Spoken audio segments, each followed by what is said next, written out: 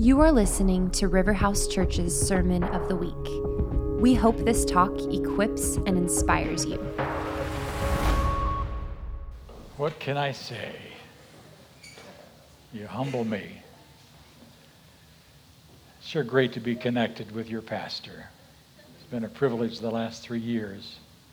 We were both up at Quaker Hill. You know where Quaker Hill is, up in McCall? He was speaking to junior hires, and I was helping do dishes, and we got conversing and told each other our stories and thought, you know, why don't we spend some time together? We've been doing that every month for 3 years. Blessed my heart. Even blessed him. How about that? Amazing. But good to be with you.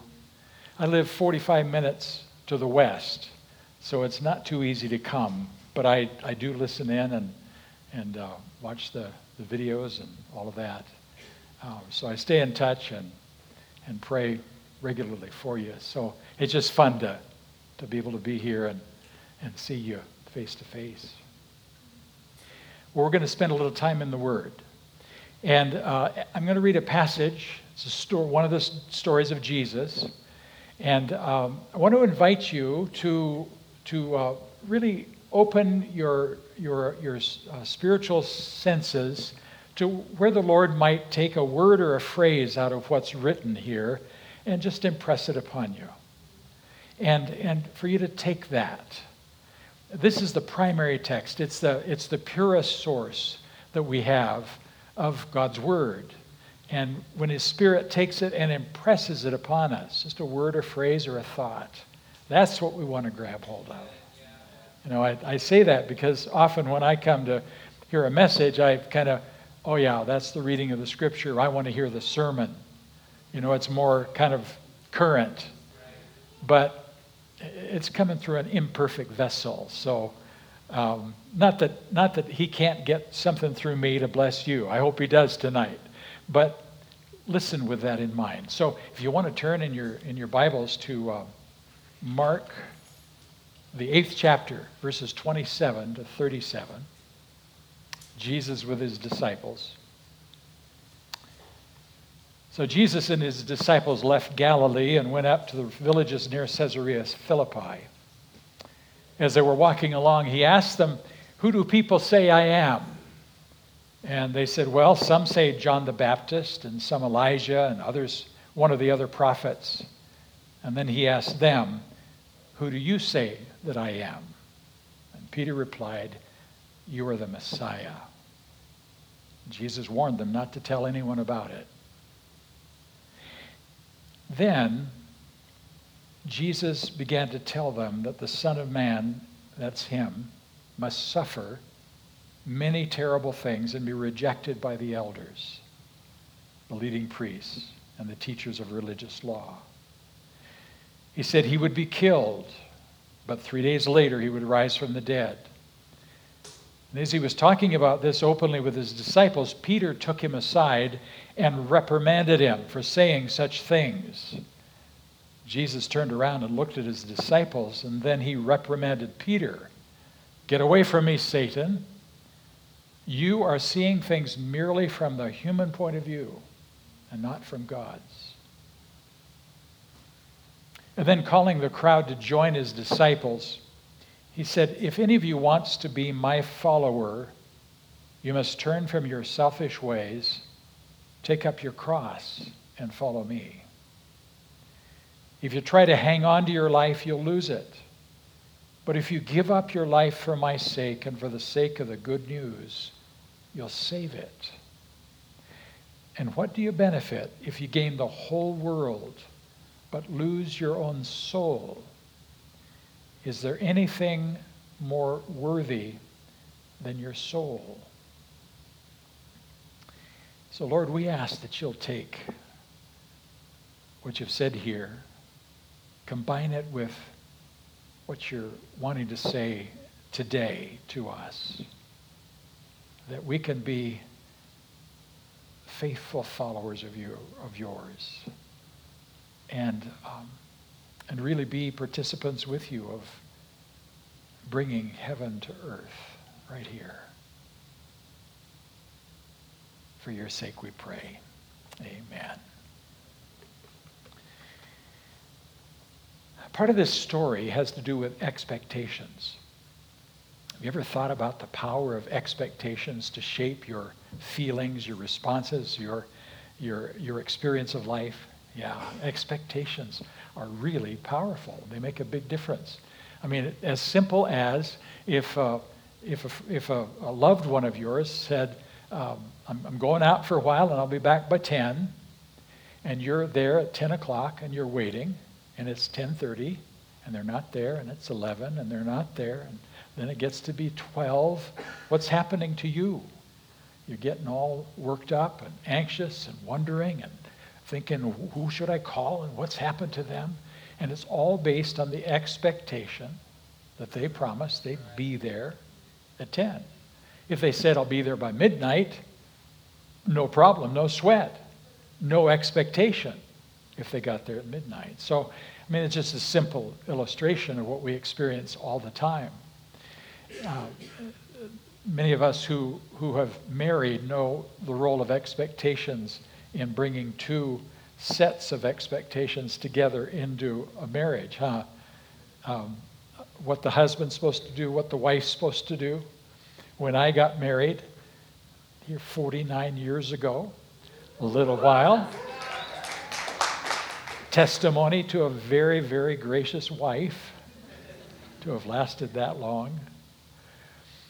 When we got married, we set up house and started going about our daily routines, and I, like my dad did, took out the trash and did other chores around the house, and pretty soon, within a day or two, my wife said, you just make me feel so guilty when you take out the trash, because my dad never did that. He waited for us to serve him. And I wish I had learned to listen to my wife more quickly. But I didn't. And she'd accuse me even to this day. There are a lot of times I don't listen to her. But I didn't then, and I kept on doing what I expected the husband should do. And so to this day, I empty the trash. But based on my expectations. I mean, she was really under guilt because of that. But she adjusted, so no problem. Now, Peter, when he answered Jesus' question, you are the Messiah, it came with a freight load of expectations, didn't it? I mean, the Jews of those days had been brought up with the expectation that the Messiah was coming to save them. And their understanding of salvation was to save them from the cruelty of Rome, to get rid of the oppressors, to set their nation free so they could return to the glory days of David and of Solomon and become what they were meant to be. And their life could be good and full and free. That was their expectation. And when he said, yes, I'm the Messiah, but I'm going to suffer and die, they couldn't hear it. If you read through Scripture, I mean, we just saw Peter reprimanded him. Jesus, don't say that kind of thing. That's not the way it's going to be, because we know you're going to conquer. And he'd of course fed into that in the sense that he performed all these miracles, demonstrations. He was sent from God. He spoke with authority. It just cut to their hearts. He drew crowds, had leadership. I mean, he was showing all the signs of being one who could rally an army and send the Romans running. Except he kept throwing in these zingers. I'm going to suffer and die. And you look at the Scripture numbers of times, and every time they could not understand it. They couldn't even understand, and he will rise again in 3 days. I mean, the text says they didn't understand what he was saying, and then they went on to other things. They just didn't have ears because their expectations were so locked in that they couldn't hear this. Now, it was deeper than just the expectations of the external, though. It had to do with their understanding, their core belief in what makes for the good life. I mean, you look at the examples, for instance, when James and John came to Jesus and said, hey, Jesus, when you ascend to your throne, will you let one of us sit on your left and one on your right? And Jesus said, you don't know what you're talking about, because you need to be servant of all. Or here at the Last Supper, when Jesus has washed their feet, and then it says, and they were arguing with one another about who was the greatest. Which of them was the greatest? What they were trying to do was to fill up the cup of themselves with a sense of their importance by their position next to Jesus, by their being greater than someone else, by comparison, and by extension, by judgment, by criticism. It was their conviction, because of the nature of us as humans, to be self-oriented, self-sufficient, to believe that they had to accrue to themselves that which made them feel important, worthwhile, gave their lives meaning, significance. It was up to them to secure their lives through the accumulation of things and position and influence, and to appear well to other people in order to be admired. See all of that? Does that sound familiar? A little too familiar to me. That's the water we swim in, isn't it? That's the culture we live in. Multiple millions of dollars are spent in advertising based upon that core need and conviction that we, by the accumulation of the things they're trying to sell, will make ourselves important and secure. It's up to us to fill up that void. And Jesus was saying, no. You're to be a servant. You're to give. You're to forgive. You're not to seek here. You're to take the lower seat. See, it's so backwards, but they couldn't hear it because their core expectation was set in the wrong direction. Jeremiah summed it up well in the 2nd chapter. This is just so graphic. 2:13, he says, Jeremiah, the Lord says through him, my people have committed 2 sins. They have forsaken me, the spring of living water, and have dug their own cisterns, broken cisterns that cannot hold water. Now, in those days, in semi-arid country, they would dig cisterns in the ground so that when the rain fell, the water would run off the roof into the cistern. They'd probably line it with clay, and that cistern would be a source of water for the household. And so you use that as a picture of ourselves, ourself, as a cistern, as a vessel for holding significance, worth, security. And what the Lord is saying through Jeremiah is that you've based your lives around this construct that you are a cistern that you have to fill. Not only is it a cistern, but it's broken, and it keeps leaking out what's poured into it. And isn't that what we feel a lot of times, the frustration of, we try to accumulate and we try to make ourselves look good and we try to make progress and succeed, and it never feels like it satisfies. It's like it just goes out. It just empties out. And that's the way it's meant to be, because it's not meant to work that way. Life doesn't work that way. But they were not to be convinced easily, and nor are we. But Jesus came with a different word. And we know that word. John 7. He says, whoever believes in me, as the scriptures have said, rivers of living water will flow from the innermost parts of his being. What a picture in contrast to broken cisterns, huh? Rivers of living water flowing from him through us, rather than our trying to keep accumulating and filling this void. Totally different. That's his promise to us. That's his gift to us. And I suspect that many, if not all of us, have tasted at least of that river of living water. But I also suspect that most, if not all of us, have not gotten to the point where we've stopped drawing from our cistern either.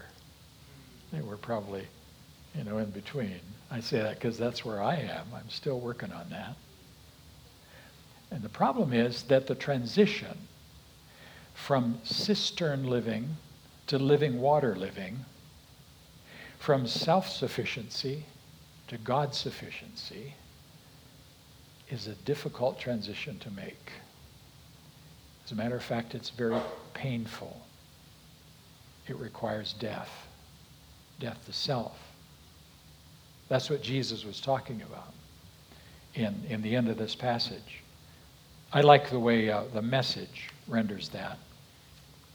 Here's Jesus when he called the crowd together with his disciples and said, anyone who intends to come with me has to let me lead. You're not in the driver's seat. I am. Okay? You're not in control. You're not self-sufficient. Don't run from suffering. Embrace it. Don't like that one. Self-sacrifice is the way, my way, to saving yourself, your true self. See, there's a true self and a false self. What good would it do to get everything you want and lose you, the real you? What could you ever trade your soul for? Doesn't that just kind of break open some of that? To show the contrast between the way we naturally think. I mean, we don't want the suffering. We don't want to let go of control. We don't want to, it's just the way we're wired. And so to let go of that requires some hard work. And it's not just work we can do. We have to come to the place where we know that we can't do anymore. And that's a difficult place to come to. But the disciples, the good news here, the disciples, as deaf as they were, as blind as they were to what Jesus was trying to communicate and demonstrate to them, even up to and through the cross, they did not get it. And they ended up falling on their faces. We know, because they denied him, they betrayed him, they ran away, even though they wanted to, and they said they would stick by him. They didn't. They fell flat on their faces, totally stripped of any illusions that they could be what they wanted to be for Jesus. Totally stripped. Disillusioned. That disillusionment was exactly what Jesus knew they needed, because it was the illusion that they could do it for Jesus on their own terms that kept them from his being able to do it for them. See, we're talking about the exchange life here between our trying to live our lives for Jesus as opposed to his living his life through us. See, huge difference. But getting from here to there is not easy. And it wasn't easy for the disciples. They had to go through the cross. Imagine what they were feeling inside after Jesus was dead. I mean, he warned us. He said that was going to happen. But what's happened to our dream? No more saving Israel. We're lost. We've lost the last 3 years. It's been a waste. Let's go back to fishing. Depressed, despairing. But somehow, they were available still. And Jesus came and met them, didn't he? With grace. Yeah, on the seashore, he came to him and, Peter, do you love me? Do you still love me? You know I do. Then feed my sheep. Reinstated him. See, that brokenness met by grace prepared them to be filled at Pentecost with the Holy Spirit, to have that river of living water flowing. And do you see that without the brokenness of the cross, they never would have been able to receive the outpouring of the Spirit, because there wasn't any room in them. They were so set on my control, my sufficiency.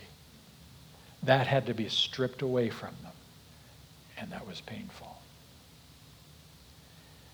They had lived through, in their history, the same thing. I don't know if you've noticed this art quilt. My wife made this. It's depicting the hope. We call it Hope's Promise because it's the hope of Israel. Israel went through the inception of the nation, the building up to the glory days of David and Solomon. You know that. And then after that, there was division, and there was idolatry and rebellion and not listening to the prophets. And finally God said, that's it, and sent them off into exile. What he did essentially was to take the tree of the life of Israel and he cut it down and left a stump, just a dead old stump. That was all that was left. And you imagine how those people in exile were feeling, and we see that in the record of the Old Testament. They were despairing. They were without hope. And yet Isaiah spoke the word and said, out of the root of Jesse, out of the stump of Jesse. Now Jesse is the father of David. And the image there is that out of that root, which through David, and he said through David's line will come the Messiah. Out of that stump will come the Messiah. There is still hope, even though Israel has been wiped off the face of the land that God had given them. He said there's hope. Once again, life will spring forth. And so that's the whole idea here, is out of this stump. Before Easter and Holy Week, it was just the stump. And then this short sprig was added. And then today, this quail was added as well as emblematic of God's provision of food in the wilderness for his people in the wilderness. So it's just a graphic portrayal of what we're talking about. That in our lives, when we're cut down and disillusioned and despairing, God has us where he wants us. See, the beautiful thing here is that he doesn't waste our failures. He uses our brokenness. Those places that we just throw up our hands and say, what's the use? I cannot do it. That's what he's waiting for. He's waiting for that. But it's hard to get there. Hard to get there. The Lord took me on a several decade process of getting me to that place. He started working early in my marriage, pointing out to me the way my pride was doing damage to my wife through my critical spirit. I was critical, nitpicky. I mean to tell you. And over the years, he just was reprimanding me and telling me, you just let go, stop judging her, just love her. It's not your job to change her, just love her. And I worked hard at that. And I thought I was doing pretty well. Pretty well. Turns out what I was doing was cutting weeds. I was chopping the weeds off on the surface, but I wasn't getting to the roots. See, we're talking about roots here. And along comes my 16-year-old daughter, who was pretty rebellious.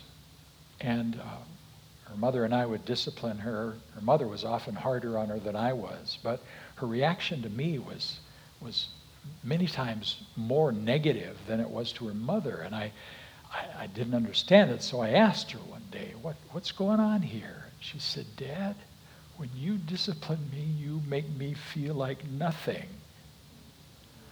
Can you imagine what that did to this dad's heart? What it did was it woke me up to see that the roots were still defiling my relationships. My pride was still injuring the people I loved. And I had tried for years and years to deal with it. And I finally said, Lord, I know I've hurt her mother, and I'm sure I've been hurting the people I've been serving as pastor. And I give you 1 year, and I'm resigning the pastorate because I can't keep inflicting that on them without dealing with this. I couldn't resign being a father or a husband, but I could resign being a pastor. And I set about during that year to work as hard as I could. I went to professional counseling. I read books. I fasted and prayed and went on retreats. And I did everything I knew to do. And nothing did it. Nothing got that root. And the months went by and I became more and more depressed. And the people of the church afterwards just said, we were just aching for you, because I'd have to keep preaching, and depressed to the point of despair. And about a month from that deadline, I had invited an old saint who came and spoke. 2 years before, I'd set a date, and here was a month before. And he came and he taught the people, and he and I had conversations. In one conversation he said, the men that I have mentored all had to go through times of despair in their lives before God began to use them more fully. Oh, what balm was that to me? If that was true to them, that there was hope, maybe there is to me. I said, that's where I am. What am I supposed to do? I was at the end of it. And he said, it's a good time to let go. Now, I'd preached about letting go and letting God. I knew about that, but I didn't know about the depth of it. See, it's one thing to say, oh, okay, I'll let go. I mean, we do that, don't we? And that's okay. That's the best we can do, is to exercise our will against these things. But it's not sufficient to do the kind of work we're talking about with roots, when it's rooted in pride. And so he just said, that just let go. So I just cried out to God. I wept from the depths of my being as I confessed my sin to him. And I just said, Lord, it doesn't matter if I'm before crowds or in a corner in obscurity. All that matters is what you want. And I meant it from the depth, because I'd been stripped of every sense that I could make anything happen anyway. And he met me with grace. I had never understood or appreciated grace until then. Grace. Oh, what a marvelous gift grace is.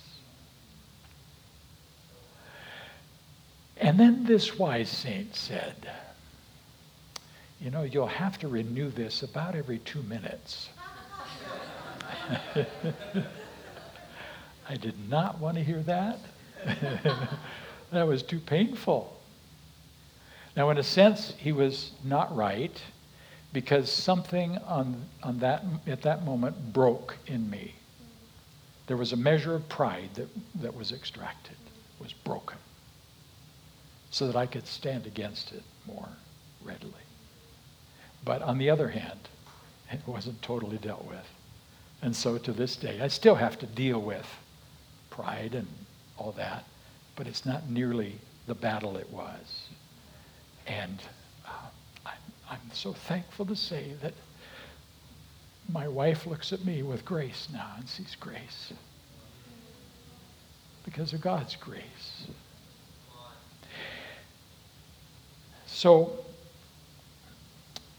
with that, I want to encourage you to expect grace in the face of your own pilgrimage through this, wherever you are.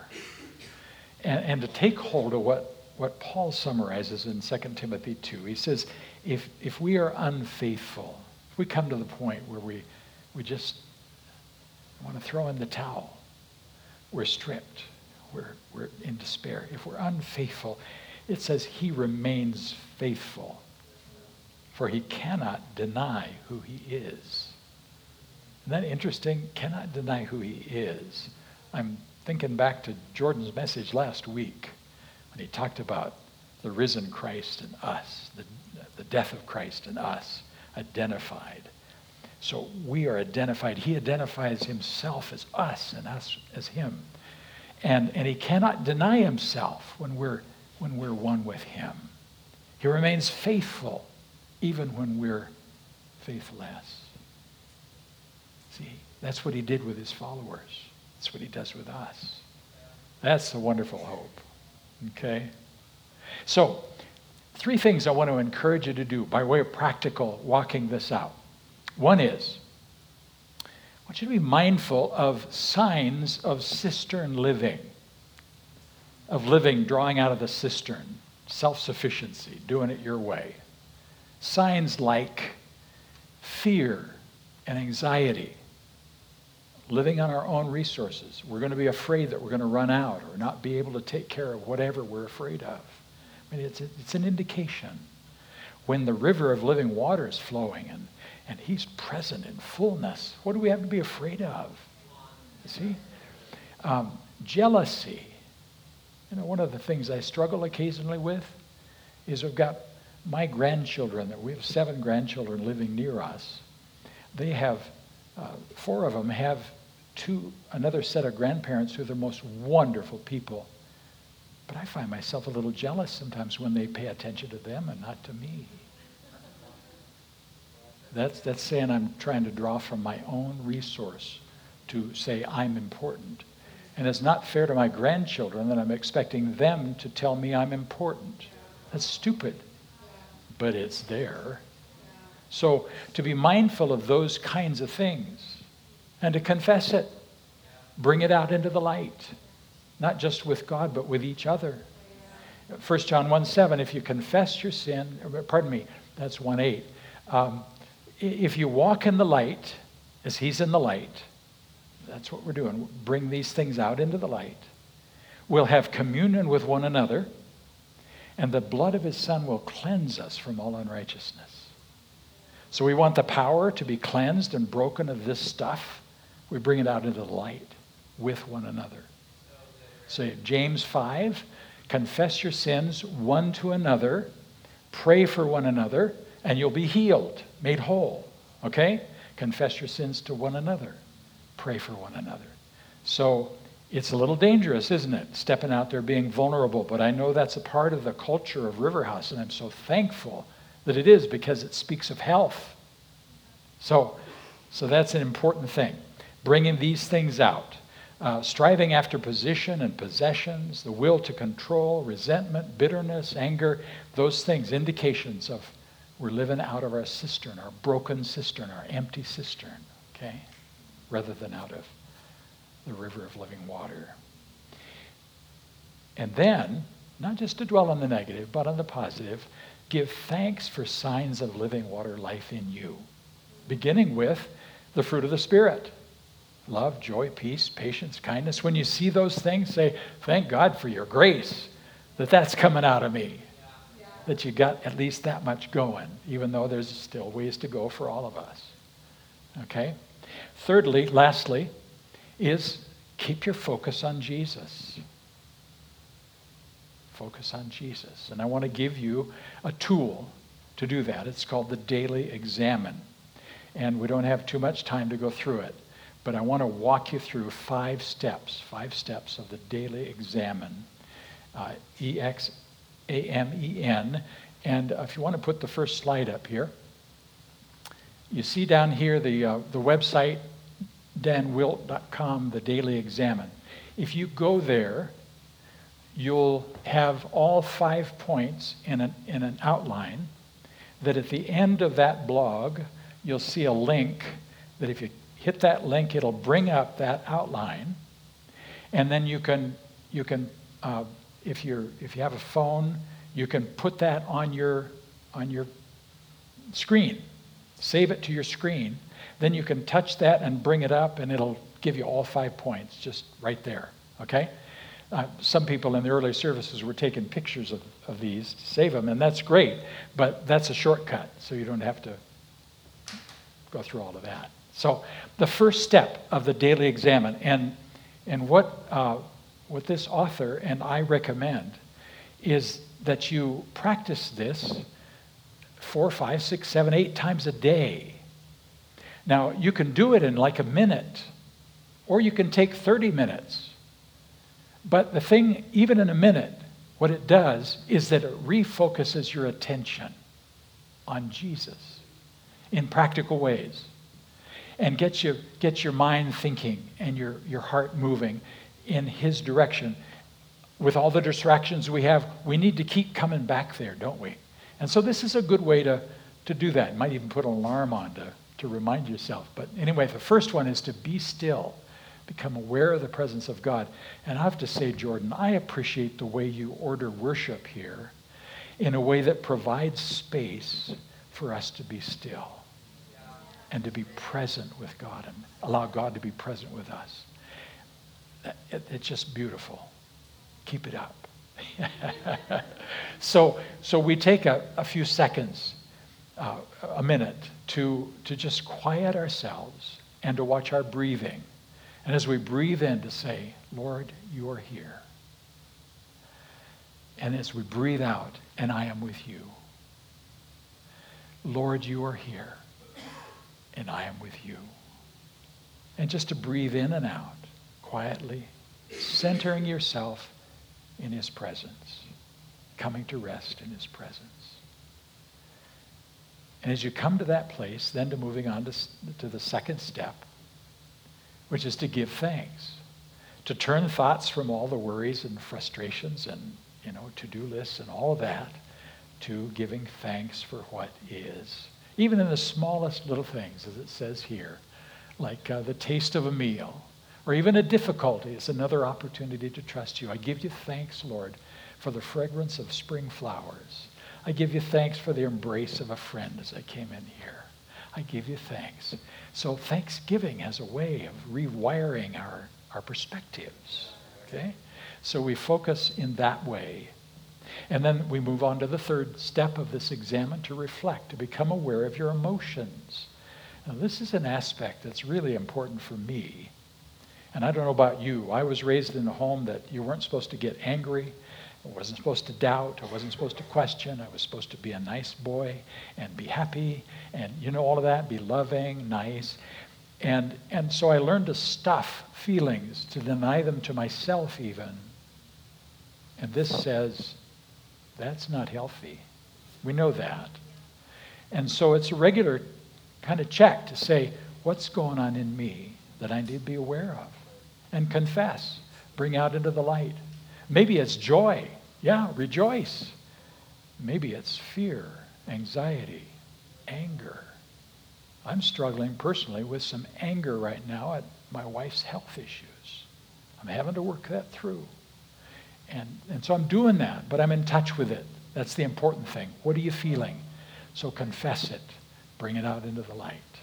Okay? And then on to the fourth is to pray.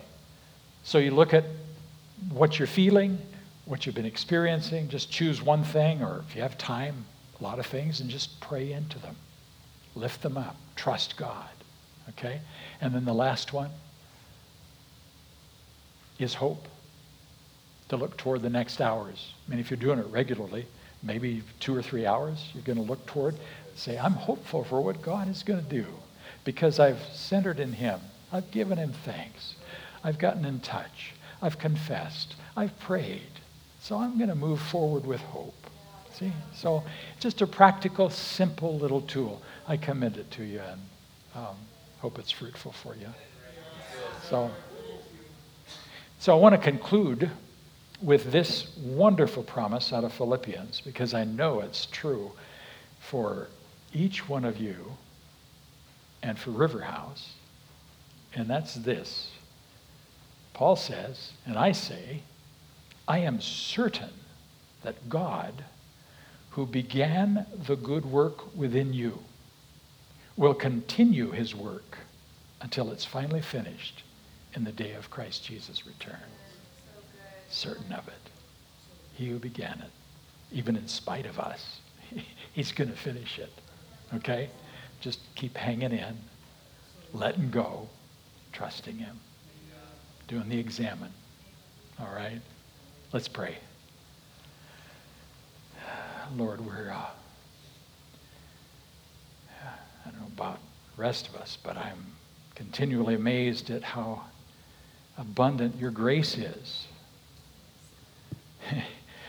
And at how much I need it.